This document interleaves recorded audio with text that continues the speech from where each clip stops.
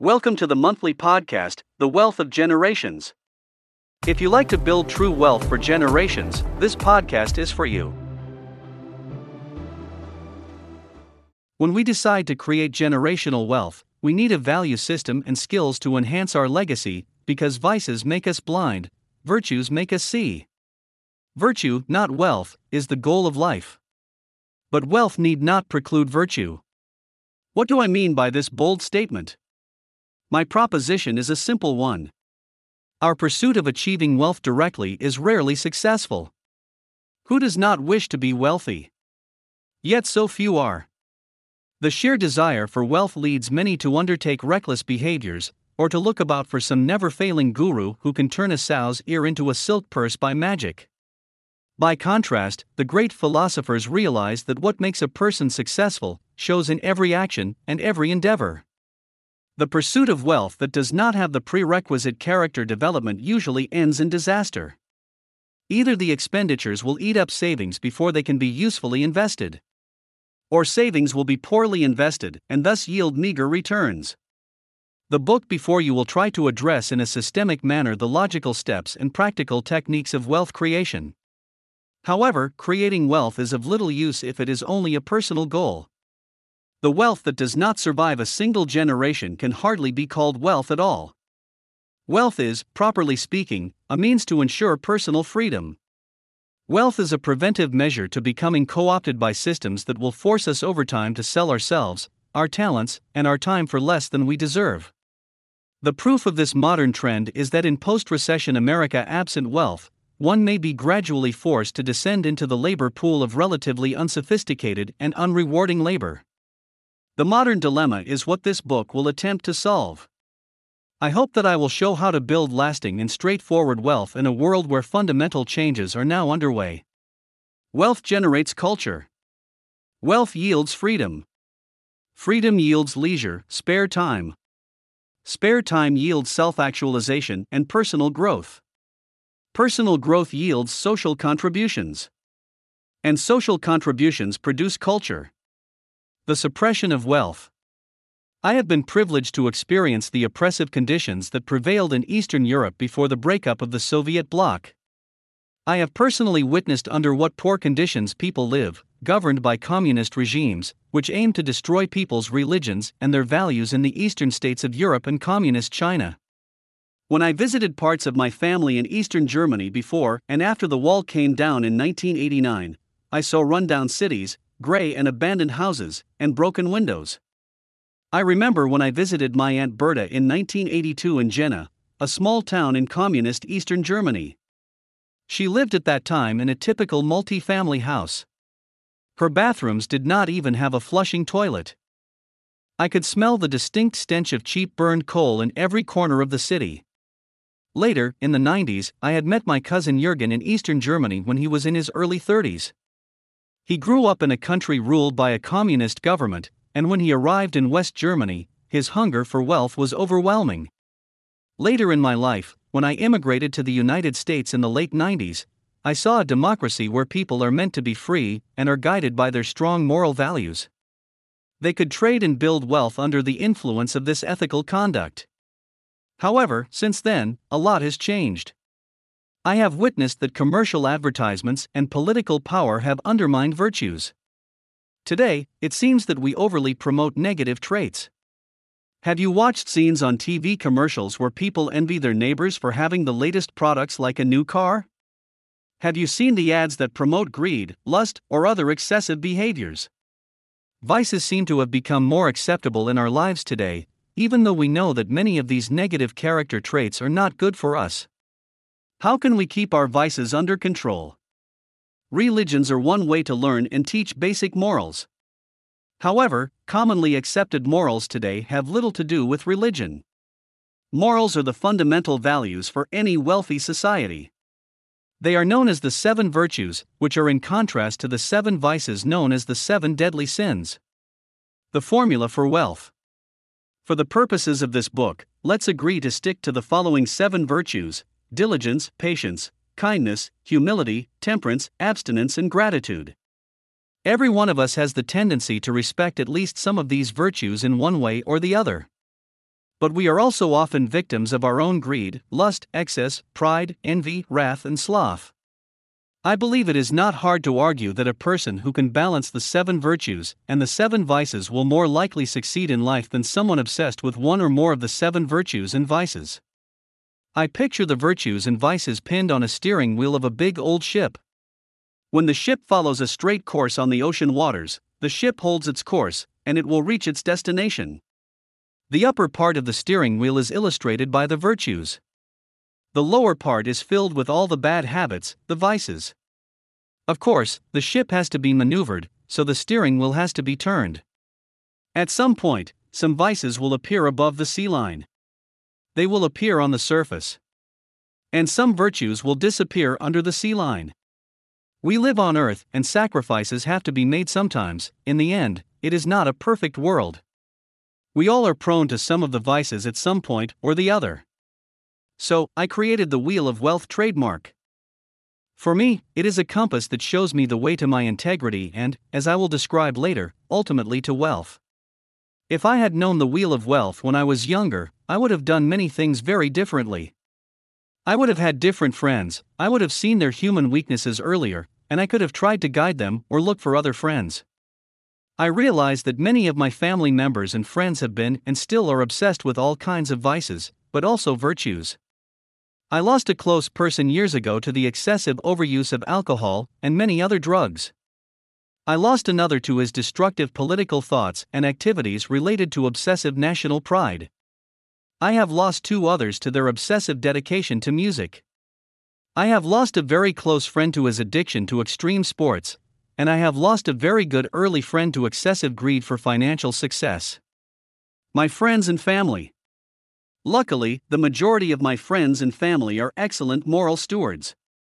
But I have lost my obsessed friends because their obsessions made them blind. I lost some of them because they have been behind bars for quite some time due to their bad habits. I have lost some friends because they lost their license to drive a car, or their right to travel internationally, so they could not visit me. All of these friends are very poor today. Sure, some of them get by somehow. But many of them live from welfare and others.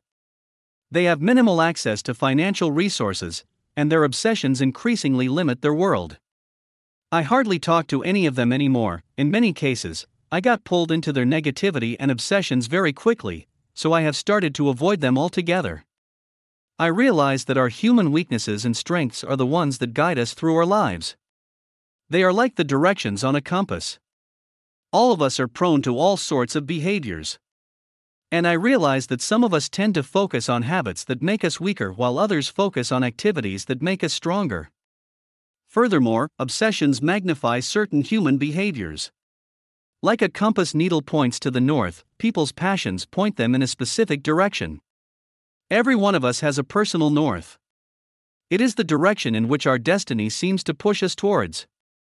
What's more, I believe, if the path is towards the human weaknesses, that person will become weaker and more impoverished. If the course is towards human strengths, he or she will become wealthier. It appears to me like a secret formula for wealth. I have seen people who are kind, diligent, patient, humble, temperate, give rather than take and exercise abstinence become generally wealthier than people who live in lust, greed, excess, pride, envy, wrath, and sloth. I have seen, with my own eyes, repeatedly how wealthy people have financial, human, and social capital, whereas poor people are economic and social liabilities. Of course, some wealthy people might be standoffish and even immoral. For example, some individuals today might believe that it was very shameless that John D. Rockefeller became so ultra-rich by selling these unbelievable amounts of crude oil to us, which are said to cause environmental issues today. And we indeed can find exceptions for completely immoral people who became rich and famous. I have also seen people who were angel-like individuals, but never accumulated any wealth. However, I believe that people who can control their virtues and vices will become wealthier than individuals who can't. Are our generations getting wealthier? Today, our contemporary society seems to make us more and more greedy. TV and social media ads show us how to increase our desire for one or another product. Companies want us to consume more than is good for us, to make us overly prideful for what we can buy or own, and to make us covet our neighbor's possessions. These character traits combined tend to loosen the control of our temper and make us downright lazier. I will go so far as to say that watching too many ads will make us inevitably more miserable. Of course, all commercial ads are made to promote products created by people who want to make money. Commercials are generally not designed to make the people who watch the commercials richer. There is nothing wrong with that. Except, if you wish to become wealthy, just ceasing to watch ads will not help. So, what will help? When the code of interpersonal behavior, which is considered right or acceptable in a particular society, is suppressed or even destroyed, that society will, sooner or later, end up in poverty. There are many recent examples of countries that drowned in corruption while their citizens became dirt poor. Recently, I watched a show entitled Is Greed Good on Fox News for Business. I was shocked by the arguments of the participants. Everybody seemed to assume that greed could be a part of regular business practice to make money instead of asking at what point greed will destroy a business. I believe greed is only in the way of getting wealthy. Greed is an intense and selfish desire for individual wealth. But building generational wealth has other motives like virtues, kindness, and charity. To maximize generational wealth, individuals must minimize greed. My conclusion is that people must learn and grow up with strong morals if they want to become wealthy. It is clear to me that people need a solid moral foundation to prosper. I believe when people's morals are suppressed, they will tend to become poor. Morals are the basis for wealth. Morals lay the ground for our education and all our actions. Without morals, education is just manipulation, so activism without moral grounds will ultimately lead to poverty and tyranny. When people lose their morals, they will slide into poverty. To build wealth for generations, we first need to teach our children morals. Is being poor a state of mind? Entrepreneur and investor Robert Kiyosaki says, "Broke is when you run out of money, poor is a state of mind." Here is how my 7-year-old son responded to this statement. I asked him if he thinks that a rich man is poor when he loses all his money. Instantly, he replied no, he will do the same things he did when he got rich, and then he will have all his money back. His answer to me was remarkable because he replied so quickly, and because his response triggered an exciting thought in me that has kept me busy. My son instinctively implied that being rich is not about having money. He said being rich means knowing how to make money. Later that day, I asked myself if a poor man would be considered rich when he suddenly owns millions of dollars. The answer must also be no, because he will do the same things he did when he got poor, and then he will have no money again. Wealth is a matter of habits. So, my conclusion is that becoming wealthy must be a matter of education and habits. Many generations have worked hard to become wealthy, but only a few were able to do so. During my research on this subject, I discovered a master plan behind why so many people do not become wealthy. Our society teaches too few of us to become wealthy. In this book, we will see why this has been so for so many generations. Today, each generation tries to create its very own form of wealth. Almost everybody in each generation, except a tiny number of elite individuals, has failed miserably in all generations. Do you know any family which can live exclusively from the returns of their financial assets? Generations of wealth. Over the last 150 years, the missionary generation, 1860 to 1882, the lost generation, 1883 to 1900, the greatest generation, 1901 to 1924, the silent generation, 1925 to 1942, the baby boomers, 1943 to 1960, Generation X, 1961 to 1980, and the millennials are known as Generation Y and Internet generation, 1981 to 2000, have each had their challenges and hopes. Individuals of Generation Z, the people born after the year 2000, are in college age now. They will be the first generation with a significant advantage. Due to the never-seen ease of access to knowledge and tools, the new generations, Generation Z, has the potential to finally break through the paradigm that keeps us from creating financial assets for generations. In this book, I will try to explain how to build practical wealth for generations. It will show us why we need to get out of our comfort zones and create wealth. We will be encouraged to rethink our entire past and future career and reevaluate our financial habits. The book will show us through practical examples of why it is essential to create financial products in our lives instead of only buying financial products. This book will tell us how exactly we can do that. I have gone through nearly all of the scenarios described in this book. I envision it as a complete guide to converting our lives from average, credit-burdened individuals to team-building, sophisticated, influential investors who can create wealth for generations. Family values. With all the knowledge and habits, but no concept for family values, we cannot build generational wealth. Mormon families, for example, strive to continue to exist as families after earthly death, and they live with the expectation that they will live again with their ancestors and their eventual descendants. This is why family values are the cornerstone of Mormon families. Roles, responsibilities, and behavioral expectations are taught in every detail.